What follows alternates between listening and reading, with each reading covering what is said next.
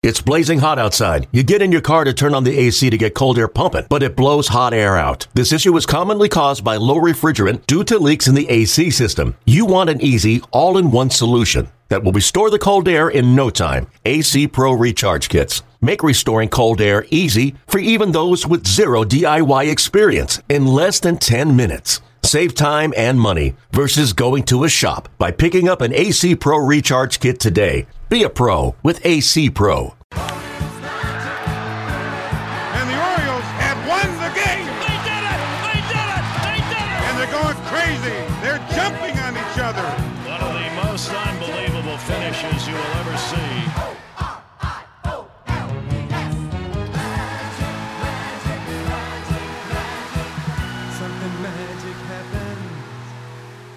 And welcome to it. Thanks for being with us on Orioles Magic, the podcast presented by Miller Lite. Brett Hollander, along with Jeff Arnold, just a couple of broadcasters, talking some baseball shop. Jeff, how are you?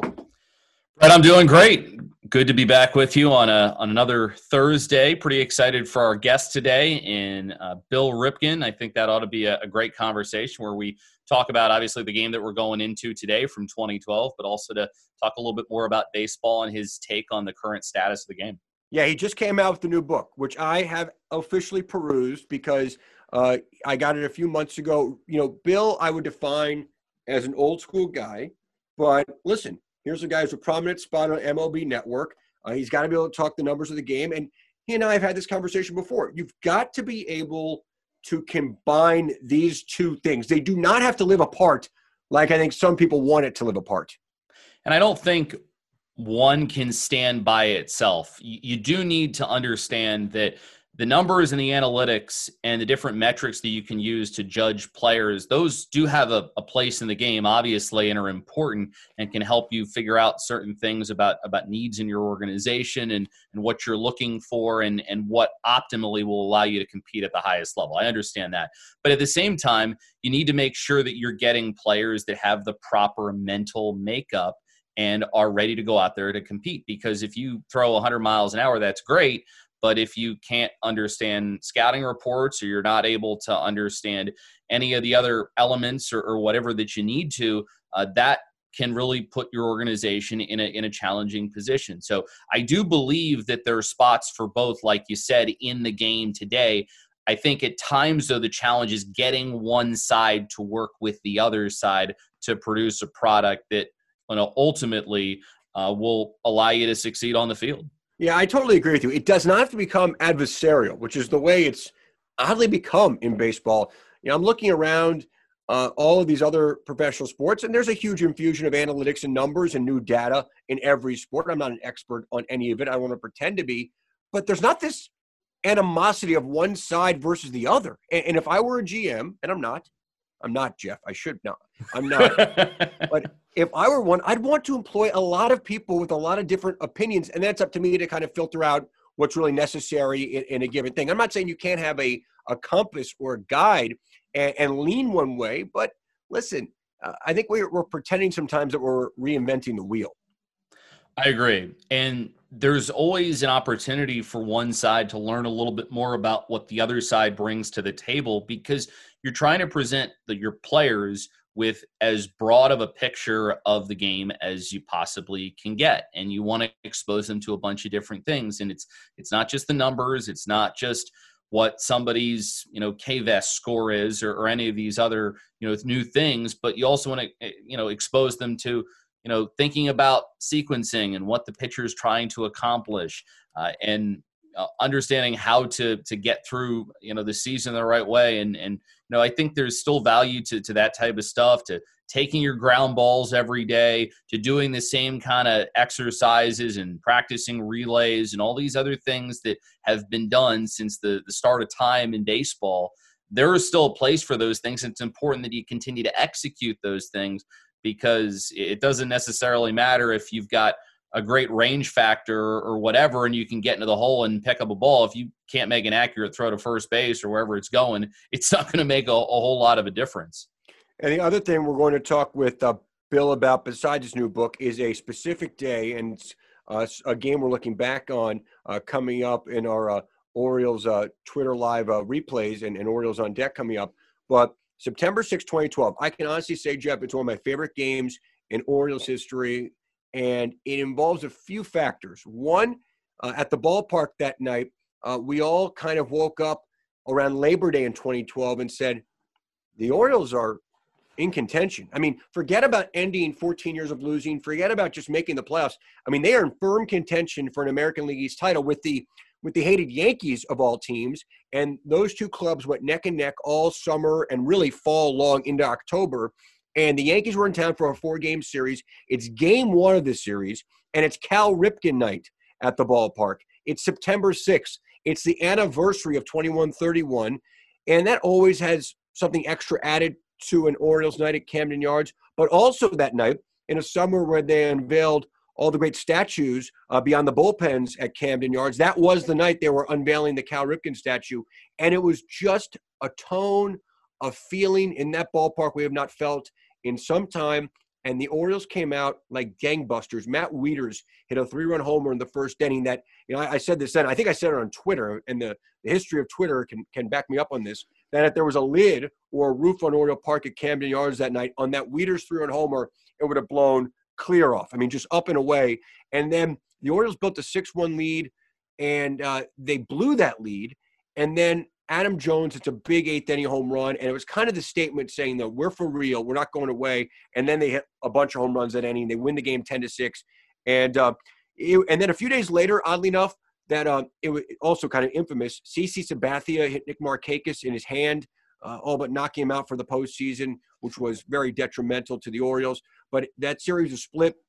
The teams had the same record, identical records at the end of it. They play neck-and-neck baseball, 9-9 versus each other, all regular season long. Of course, the Orioles lost Game 5 of the divisional series to New York, but it was just it was the playoffs returning to Camden Yards as far as I'm concerned. And Bill and Cal both gave great speeches that night, and we'll talk to Billy about that coming up.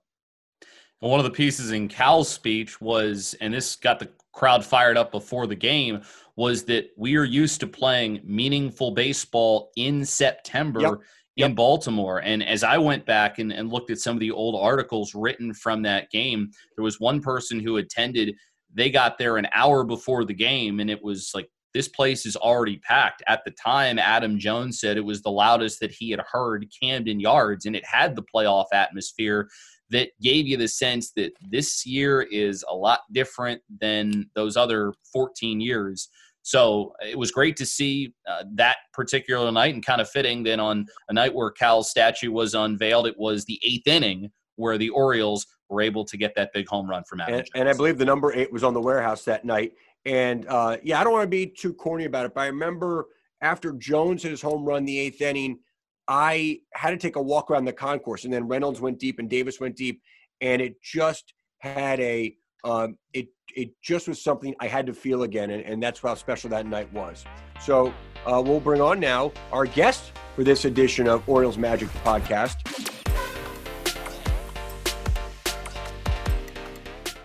And it's time for our guest right now, and it is former Oriole and MLB Network's own Bill Ripken.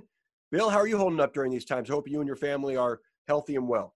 I think we're just like everybody else. We leave when we have to, but for the most part, we're hunkered down. And hopefully, if we all keep doing this and everybody does enough of it, maybe we can talk baseball for real sometime this summer in a more normal atmosphere. That sure sounds good. But in the meantime, let's talk baseball from Once Upon a Time. We want to get into your book, of course, but also we were looking back at this, one of my favorite games, and I know you've obviously seen a lot in your time, both as a player, in coaching, and obviously in broadcasting, but September 6, 2012, the anniversary of 21-31, they unveil the Ripken statue at Camden Yards. The Yankees are in town. The Orioles are trying to end 14 years of losing, of missing the playoffs, and all of a sudden, it's like the playoffs return to Camden Yards for the first time in 14 years. Different kind of atmosphere. And you gave, and I remember being on the radio live as we were airing your speech, one of the best speeches, and essentially in defense or a total and complete rejection of the critics of 21-31 and just the streak as a whole. It was one of the more sealed tight, crushing blows to any of those people over the years. Well, I think over the time, and isn't it a sad state when you face criticism, meaning Cal faced criticism over the time for wanting to go to work every day? That's a little bit of a sad state. And believe me, the streak was not about him. He was never setting out to do it. But I remember after, I think, his rookie of the year and his MVP season back-to-back, I think he got a 4-year deal out of the mix. And I remember Senior telling him, all right, they're paying you pretty good money for coming to the yard every day and playing short. And so if Junior took that and ran with it, it's nothing more than a son's respect for a father to go out there and do your job.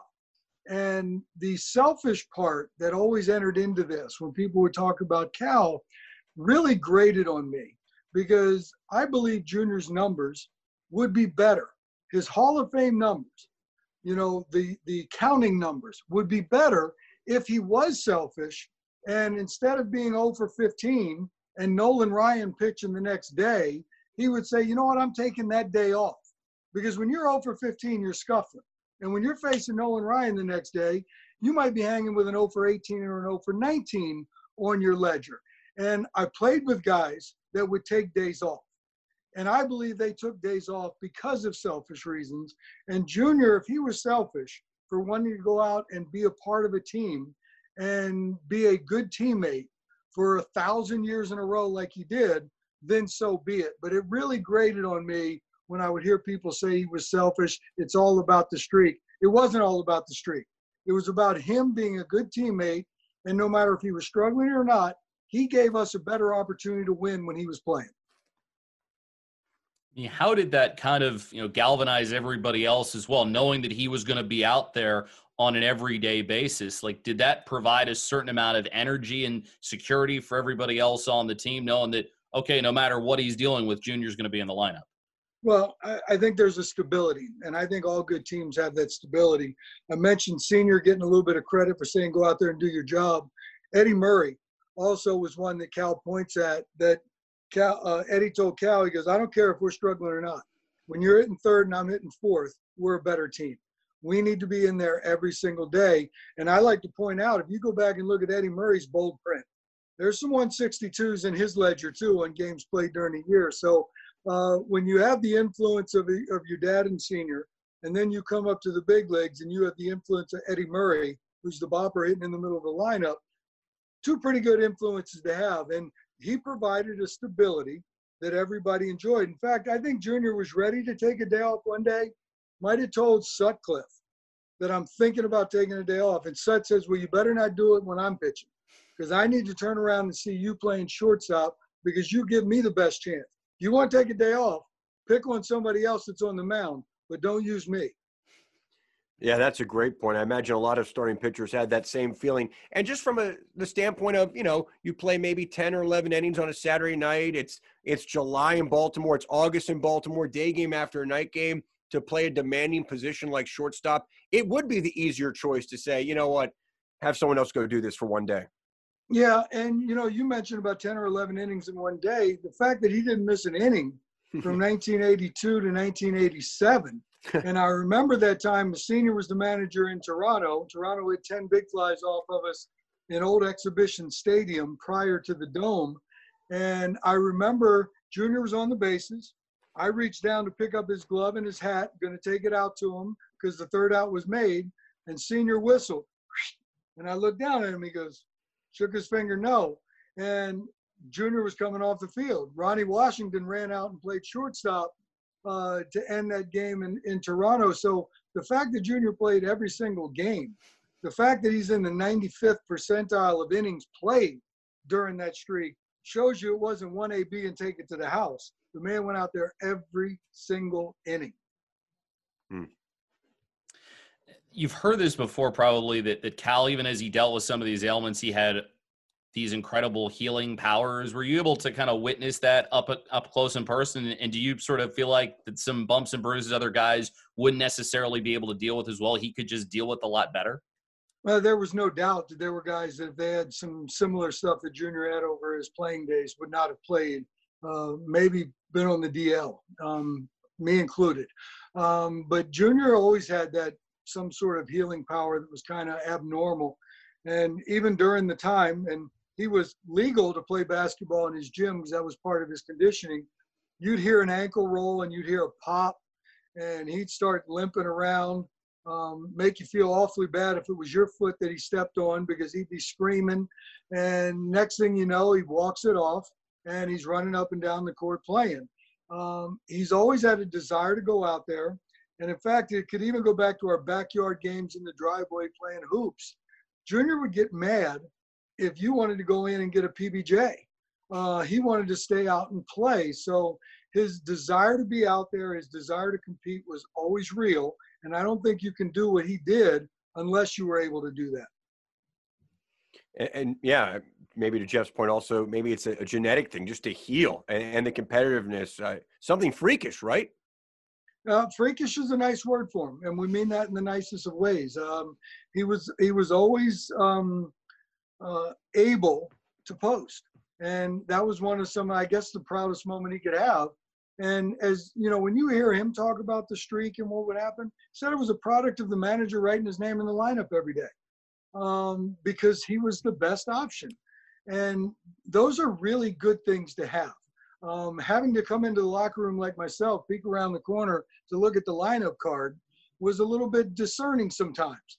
But for Junior, you didn't have to look at the lineup card. You knew the guy was going to post his name in the lineup, and the guy writing out the lineup, and he had a lot of them, always knew he was going to post. Heard that Cal liked to wrestle. We had Rick Sutcliffe on recently. How many times was somebody able to pin Cal? Did it ever happen? I don't think I ever saw that one. There was guys that I know when Devereaux came over. And Devereaux told Junior, because Junior, I ain't playing that game. I see what you do all the time. We're not doing that. And other guys would try. And they'd end up on the training table somehow, some way. They'd end up with their arms wrapped all up around them like a cobra. And his knuckle would find her way in their rib cage, and he'd start grinding on it. And I heard grown men squeal like pigs as a result of that. But no, I didn't necessarily see Junior ever flat on his back. I tell you who would like to do it with him was Ben, though. Big Ben at 6'7", and we know jumping out of boats on gators doesn't make you normal. So Ben always had an aptitude or a desire to get after it with Junior a little bit. So we were talking to Sutcliffe. We went back and looked at opening day 1992, the opening of the ballpark, an important day in Orioles history, baseball history, Baltimore history. And famously, you don't get the first RBI, but you have the famous squeeze play in the game, and TV misses it, showing the Hoyles double to the gap. Yeah, shocker. That's me playing victim again. You can try to go back and find it, and you see one side view of me squaring around late to get it down. But the funny thing about that, when Hoyles hit that RBI double left center, ground rule, I believe, Leo Gomez was on first, Sam Horn was on second. Sam Horn scores, Leo gets around to third base. I knew when everything was going on that Johnny Oates was going to put that on when I started walking up. So it was real easy to look at Senior in the third base box and look for the sign before anybody else was looking at you. And I didn't even have to give an answer because Senior knew if he gave it to me, I was going to get it. Usually you have to give an answer if you're the guy at home plate because you don't want the guy running down the third baseline and have the guy swing. But Senior knew what was happening. And Leo, because Nagy was on the bump, Leo got a really good early jump, almost too good, because I'm sitting there, saw him out of the corner of the eye when he ran, and I'm going, okay, Nagy might throw one up and in on me because he left that early, which means he left a little bit too soon for the process. But the fact that a breaking ball was called, you can't change your mind on that one. So Nagy flipped up a high breaking ball. I ended up getting it down, and we ended up getting the second run of the game, and Sut went out there and pitched a complete game. Had a pretty generous strike zone that day, if you remember, on a couple of those pitches getting a little bit out there. But that was fun to see Sut. That's answering the call pretty good, coming over and being the number one starter. What was your first reaction the first time you went into Camden Yards? This is pretty incredible. I remember when we left Memorial 91, last day of the season, I thought there was nothing wrong with Memorial Stadium. until we showed up at Camden Yards. Then you could find a laundry list of things that why you didn't want to play at Memorial Stadium anymore. But Memorial Stadium certainly served its purpose. It was a really nice yard to play in. I think teams enjoyed coming in and playing in that one. But Camden Yards, and I don't say this because I'm biased with Baltimore, because Baltimore has fired me twice. I say Camden Yards is still the best yard in all of baseball, regardless of all the new ones, that have been built since. So when they built Camden, they built it right, because it's still the number one park in baseball. We had a really fun time going back and looking at that 92 team. In 90 and 91, the team's not very good. And really outside 89, it was a struggle for a number of those years in the back half of the 80s. And you have a 92 team that wins 89 games in that ballpark. And you have Mussina, McDonald to go along with Sutt. I mean, those are two, high first-round picks. McDonald 1 overall. Olson, who's the number 2 pick, I think, in 88. And then a really good cast around even some of the more known guys who were on the team. But you had guys like Horn and Gomez, and Hoyles becomes a true everyday player. Devereaux has a big year. Brady has a huge year. It was a really good team in 1992. It was. And I think the staple behind that team is we caught the ball really well. I think a lot of our teams did. But the outfield fence of Camden Yards kind of played into the athleticism, I believe. Because usually when you talk about catching the ball real well, you really look at the infielders, because the majority of the outs are still made in there, your total chances and everything else. But there were some guys that were going out there and robbing homers and making plays in the gap and kind of demoralizing some of the other team. But you mentioned the fact that we went out there and won 89, pretty good year. And I think we did that because we felt real good going into that yard playing every day. But catching the ball, anchored once again by Junior. Leo did a nice job playing third base. So Hoyles was another good mention too, because Hoyles had a little issue throwing to second base. Didn't necessarily throw like the other catchers. But as far as receiving the play and blocking balls in the dirt, you'd have to go back and be very hard-pressed to find when base runners gain 90 feet from balls bouncing in the dirt and carry them off him too far. He smothered baseballs in the dirt extremely well. The pitchers all like throwing to him. And I think those two things probably outweigh throwing out base runners anyway. What was it like getting to play up the middle with Junior on an everyday basis when you really didn't have a whole lot of time to be able to play with him when you were growing up? Well, no time to play with him when we were growing up unless they were backyard games, which is also kind of funny because a lot of people just assume when we grew up, Senior saw us play a lot. Senior saw us play when we played with him at the big league level. There was very few times he saw us play a high school game. I think I only remember one high school game that he ever came to of mine. He would make a certain trip or two to the minor league city that I was in and maybe see a game a year. But for the most part, when I got to spring training the first time in '87 as a rostered player and went into spring training, he got to see, I guess, both of us play together. But who would be disappointed playing alongside Junior? I still think when I look back at my career, I didn't have the career that Junior had as far as moments or memories. But then again, 99% of people that played in the big leagues didn't have the career that Junior had either. I do think I turned more double plays as a second baseman with Junior than any other second baseman that he ever played with. And I think that was an awful lot of fun to do that. The very first one we turned was against Minnesota. It was a 4-6-3 double play, and it just seemed pretty natural. Maybe we had some communication skills without having to be able to speak because we were brothers, but being alongside him and being in between Eddie and him, it's a pretty good way to start your career. Bill, before we get into your new book, State of Play, which I think is really interesting, and I know your sense of the numbers and what should be emphasized and not, and how we can bring it all together. I do want to go back quickly to that 92 team. We asked Sud about Mike Mussina, who had such a dominant first full season, a rookie season in 1992. Did you have a sense then that guy could wind up in Cooperstown while watching him pitch in 92? I think I had a sense that I watched him throw a bullpen session in spring training, that there was something different about this guy. And I'm getting to the point now with the new inductions into the Hall of Fame that I kind of remove myself from the opinion of it, because I'm a see it and feel it guy. You talk about the new book we're going to talk about. I believe in that. I have a hard time trying to equate all the numbers into certain things. When I face Nolan Ryan, when I face Randy Johnson, when I face Pedro Martinez, there's something different about those guys you're facing than the other guys in the big leagues. And I watched Mike Mussina warm up one time, and I remember I think his first spring training outing was against the Blue Jays. I believe in Dunedin. I think he threw 10 pitches, struck out 3 people, 1, 2, 3, in 10 pitches, walked off the mound, and I was playing second. I ran off. I go, damn, there's something different about this dude. And when you see something like that, and then you watch him go out there and pitch, and you watch him compete, you fall in love with the idea that he's a great teammate.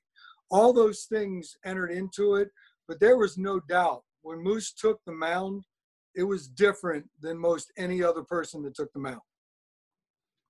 Going into your book, what was kind of the impetus that led you to start writing? I mean, what was kind of behind the decision to, let's take all these thoughts and things that I've seen and things that I've kind of thought and put it down on paper? Well, I think first and foremost, there's been this domino effect of the new school conversation that's been going on. And I think over the last 3 years, there's a little bit of an innuendo that old school guys aren't smart. Old school guys don't use numbers. Old school guys don't use information. We just go out there and fly by the seat of the pants. That's not the case. Old school guys have always used numbers. Old school guys have always used information to come up with a plan. There may be more things now, more information, more numbers to come into play, but it's not that a new school guy is smarter. It's not that there's this new way to go about things. And I just kind of first and foremost wanted to point out that old school guys like Earl Weaver, he could figure out how to get their worst bullpen guy in the game against a pinch hitting Terry Crowley or Benny Ayala. Now, if that's not using numbers and information, now it's not off a spreadsheet, it's in his brain. When Senior used to fill out a 3x5 index card when he was managing Doug DeSensei in AA in Asheville, North Carolina, if he saw something happen during the night, that's information. Those are numbers. And he would address that the next day when he came into the clubhouse. Johnny Oates had a simple yes, no in his back pocket with the index cards because he went and looked at the numbers on, okay, you can hit off of this guy or you can't. And it was a yes, no, check or an X. And that's not to say that those 3 guys that I just mentioned, Earl, Dad, and Johnny, wouldn't use new numbers and new information, but they have to apply to the game. And I think all this conversation coming in that the new school's now in control, the new school's in charge, there's a little bit of a slight that the old school guy wasn't very smart and he just went by gut instinct. And that's just not the case. I couldn't agree with you more. And then let's take it a step further with Earl. I mean, known for valuing, at its core, most of these new offensive numbers are about valuing your chances and your outs. Here's someone who's played historically for the 3-run homer. I mean, that was his thing. Get guys on base, value the walk. It turns out throughout most of history, a lot of the best hitters also walked a lot. I mean, I was going back and, I'm rewatching Ken Bird's baseball now just because we have some extra time on our hands. And they mentioned a guy, Honus Wagner. Oh yeah, it turns out he walked a lot.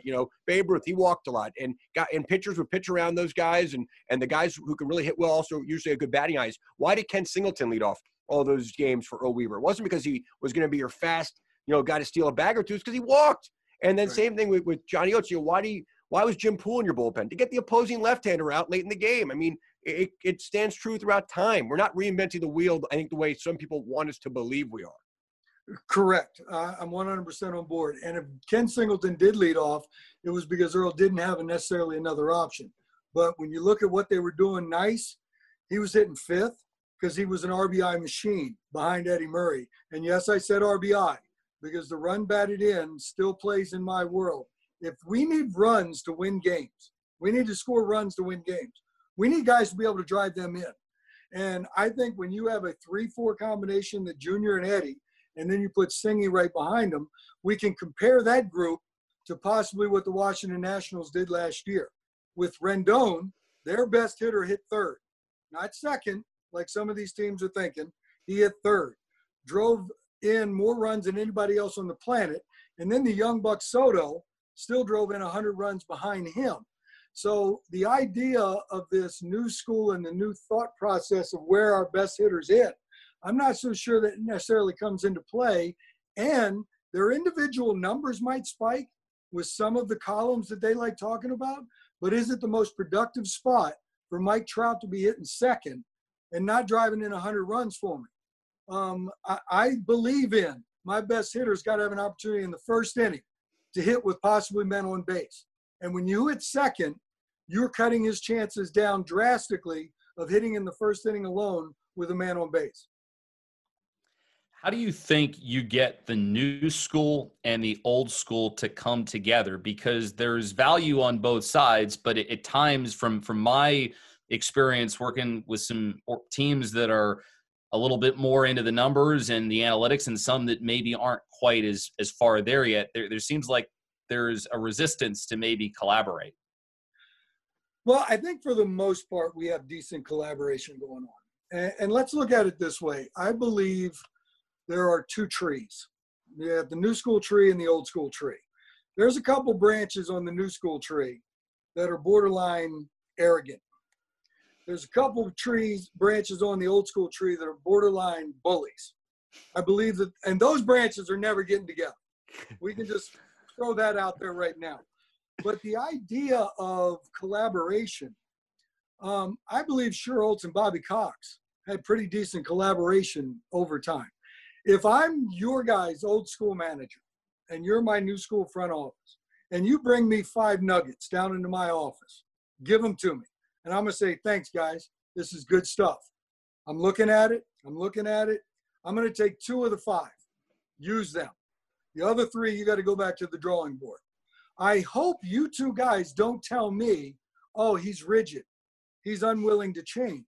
No, the difference between old and new school is the people hanging out on the old school tree that have baseball experience. This tree doesn't have that. So you've got to rely on each other to get things done. I'm all for new thoughts, new ideas. If you're smart, bring it. But I hope that if you give me something and I say I can't use that, I'm not being rigid. I'm just applying it to the real baseball world. That no, insult. You don't have any responsibility or any understanding of what I know about that. Bill, have the fundamentals of the game changed? In other words, how you make a stop deep in the hole at shortstop and pick it, and how you turn a double play around the bag at second, how you fundamentally pick up a ground ball or charge one, hit slowly down the third base line. Have what is required of you mentally and physically and the fundamentals of those things, has that changed at all in this time? I believe not, no. In fact, I still sit there and say, if you go to the game and you put on noise-canceling headphones and watch the game, you're going to see a few more overshifts than you used to see. But my father used to say, you pitch it, you catch it, you hit it better than the other team, and you win. And the fundamentals of pitching it, hitting it, and catching it, I don't believe have changed one bit. We can talk all about the new wave thought of hitting and the conversation that swirls around launch angle. Dude, I can marry up guys playing now to guys playing back in yesteryear, and their swings look pretty similar. I also go to spring training and watch these guys hit nothing but rockets back up the middle against the back wall of the cage. Nothing different than when I saw Cal and Eddie Murray doing it on an everyday basis. Not one player that I went to and saw doing drills through the network and everything else in spring training even mentioned or uttered launch angle in any of their conversation. And the idea of now launch angle is entered into the game. There's a big misconception. Launch angle is not the swing. Launch angle is nothing more than the ball coming off the bat. So are you telling me Babe Ruth didn't have a launch angle when he hit a homer? Sure he did. We just couldn't measure it. But the swing is the swing, and I believe these kids' swing is from 10 years old when they're out in the backyard and they establish themselves as being pretty good. You'll find that their swing looks pretty much identical to when they were 10 years old. We can change this a little bit We can change the thought process. We might pick our spots to go bridge, but launch angle is one of those things. In 2018, Mookie Betts won the MVP in the American League with an 18.4 average year-long launch angle. Yelich won the MVP in the National League with an average year-long launch angle of 4.9 degrees. Yelich hit 36 bombs, Mookie at 32. So there is no one-size-fits-all. To hear somebody and taking off my noise-canceling headphones, to hear somebody say, oh, he worked on his launch angle, or he improved his launch angle. And if those are the only two things you're bringing to the table, you can't sit at my table, because those things mean nothing to me. There is no one-size-fits-all. These players go out there and hit. They see the ball, they hit the ball. If it goes up and they hit it hard enough, it leaves. This day and age, this is something you talked about in the book, wins above replacement. It tries to put a measure on somebody's value in terms of, you know, what they can provide to a team off of just one number. What are some of the things that are inherently just don't make that a good way of looking at a player's value? Well, from the way it was described to me, because if I try to read it, dude, I'm off, because you start going through these things and try to read some of these definitions, and they will hurt you. The way it was explained to me to begin with, wins above replacement. The replacement player was a readily available AAA player or a guy that was off the bench. And I go back to 2015, Jackie Bradley Jr. of the Boston Red Sox was sent down 4 times to Pawtucket. 4. But yet at the end of the year, he had a 2.3 WAR. By very definition, he should be a wins above Jackie Bradley Jr. because he was the guy that was replacing the guy at the big league level. So when you see things like that, I don't quite understand it. And then we go back to the 2018 Red Sox. They won 108 games, I believe, during the regular season. But if you add up everybody's wins above replacement, it was like 57. So if you're going to tell me that the replacement player, by the definition, is established at a 0, wouldn't you think that every member of the Boston Red Sox should have come up a little closer to 108 than 57? Makes sense to me. It makes too much sense, though, Bill. You're making way too much sense there. The book is called State of Play by former Oriole Bill Ripken. Of course, you can catch Bill on MLB Network, and hopefully in the not-too-distant future, we're talking some baseball again. Real quick, Billy, your sense, if, you know, some date off in the distance, it was time for players to return to spring training, how much time do you think they need to get ready for a season? You know, I think pitchers are going to need a little bit more. I think the position player probably tell you 2 weeks once they get it going. It wasn't that long ago that they were out there. I think they can find that pretty easily. And I wouldn't be surprised either. It's going to have to be somewhat condensed, I believe, to try to get as much season in, if that's the decision that comes out. And it wouldn't surprise me any if maybe some teams were allowed to expand the roster a little bit, maybe carry some extra pitchers to go in there, because the pitchers are the ones that need a little bit more time. But I would say for a position player, 2 weeks, maybe you play 10 games, get about 35, 48 Bs. They should be able to get it going. Bill Ripken, we appreciate it so much. And again, we hope you and your family are well during this time. You too, guys. Stay safe.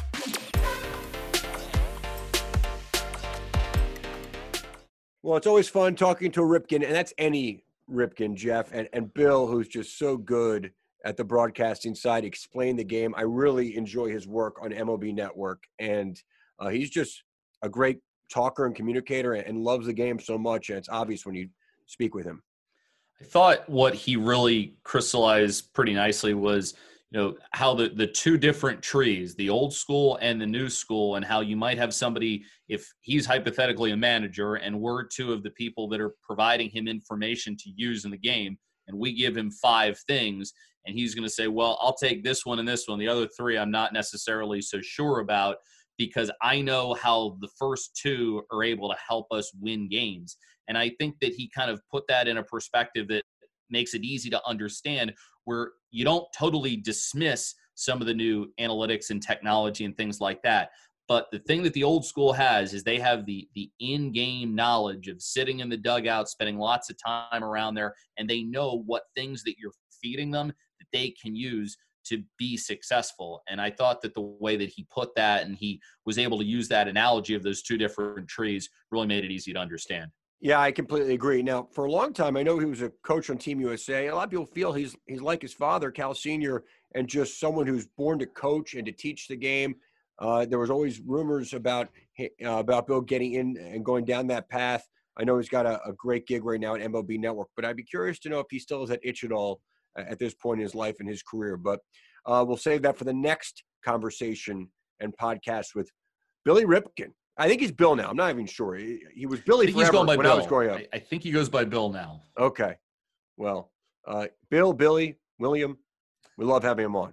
And the book is called State of Play. It really is a good read. If you're looking for something to kick back with at this time, that's a good one that's out there right now by Bill Ripken. Well, Jeff, that was a fun week of podcasts, and we have a bunch more coming up. So always a pleasure, and we'll talk soon, my friend.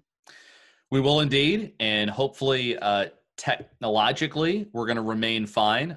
We might have to do like a battery of tests at some point to figure out who's a little bit more technologically savvy, you and me, because sometimes it feels like we're rubbing sticks together to create the fire. But you know what? It's been a learning experience for us as we try and get ourselves up and running. But special thanks as well to our terrific digital crew, which has been with us every step of the way in this. Yeah, we made big strides this week, I feel, on the technical side. It's looking better. I think it's sounding better. And it sounds all good to me right now. It's just fun talking some baseball.